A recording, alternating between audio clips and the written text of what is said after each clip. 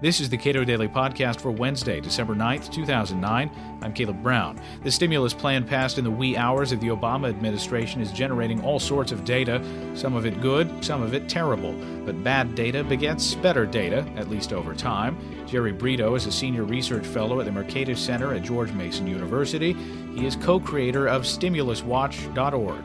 We spoke last week. So the idea for Stimulus Watch happened before the stimulus was actually passed, and this was back in October, November of last year when the Congress and the President were pretty sure that they were going to pass a stimulus, but there was actually consternation that there wouldn't be enough projects that would be physically available to spend all the money that they wanted to spend. There wouldn't be enough shovel-ready projects.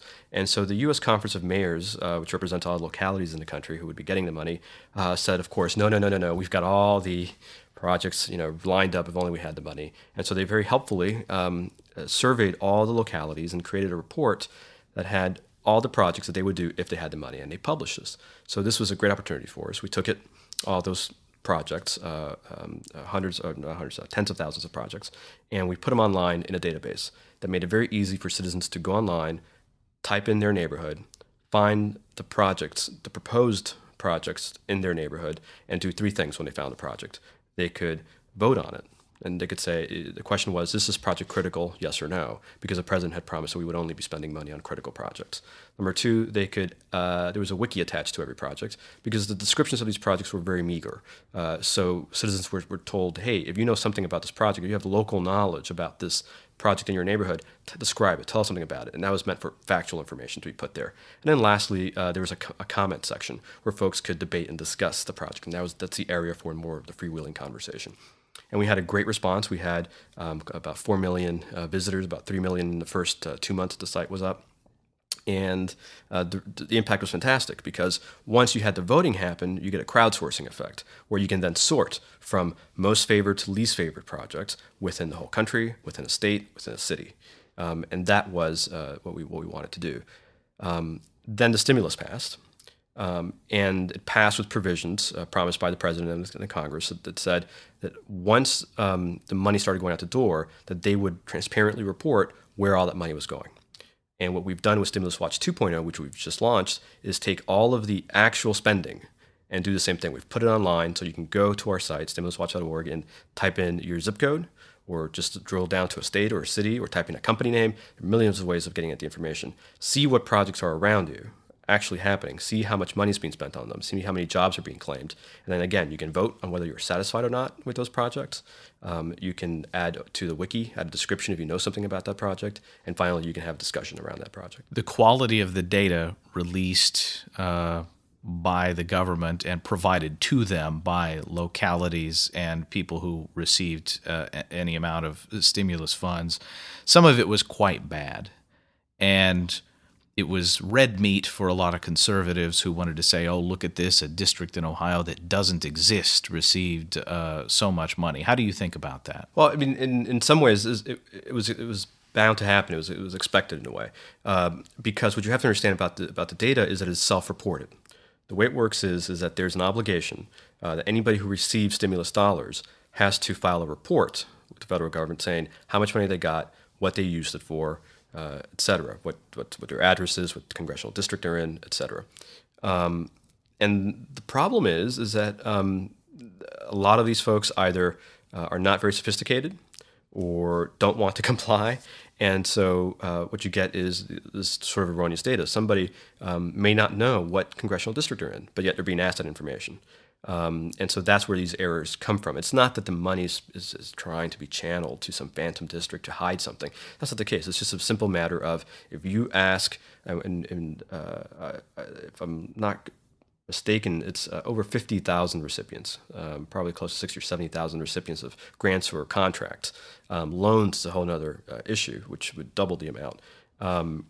You're asking them all sorts of questions that they may not know the answers to or may not be sophisticated enough to know. And that complicates. And the other part of it is it's asking questions that can't really be answered. So how many jobs were created or saved? And there's no guideline for how to estimate that. So it's Joe's plumbing supply gets a contract. They have to fill this out. They don't know what congressional district they're in, and they're totally guesstimating how many jobs they created or saved. There are famously, in fact, no ways to properly account for jobs that have been saved or created. Right. But at the very least, if there was some sort of guideline, it would be consistent across. But there isn't even that. And so what you end up with are thousands of awards that have that account for like $1 billion in outlays that have no jobs attached to them. And you also have thousands of awards that are reported as $0 awards that have thousands of jobs associated with them. So you have really strange things.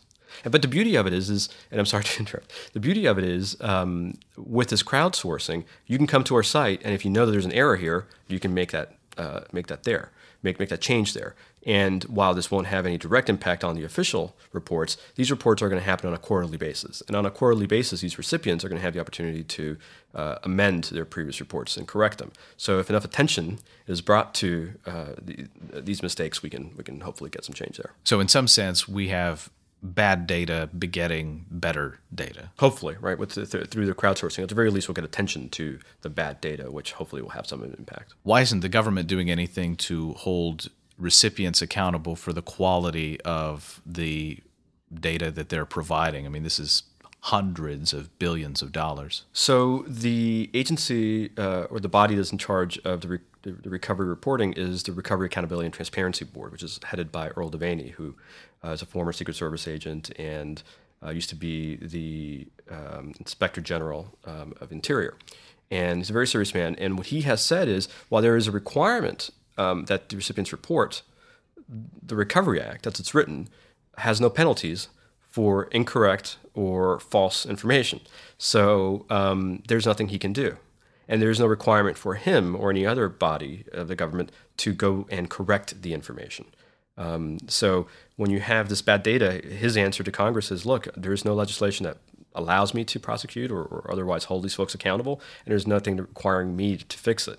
So actually at the Mercatus Center at George Mason, we're engaging in a project where we're doing a lot of different analysis with this recovery data. And one thing we're doing is, although, for example, the congressional district numbers may be wrong, every award has an address and a zip code attached to it. So we're going back and using those zip codes to fix the congressional district so that when we analyze the data, we're going to actually have every award fitting to a correct congressional district. The report that we're going to put out at the Mercatus Center, hopefully what we're trying to do is take all of the recovery award data and mash that up with congressional political data. So for example, what party, what district was represented by what party, tenure of the person representing that district, per capita income, unemployment, et cetera. So we'll be able to answer questions like which districts got more money, Republican districts or Democratic districts? Did leadership districts on average get more or less money than the average non-leadership district? Did marginal districts do any differently?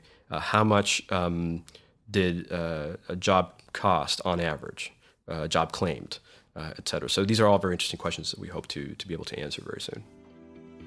Jerry Brito is co-creator of StimulusWatch.org. He is a senior research fellow at the Mercatus Center at George Mason University.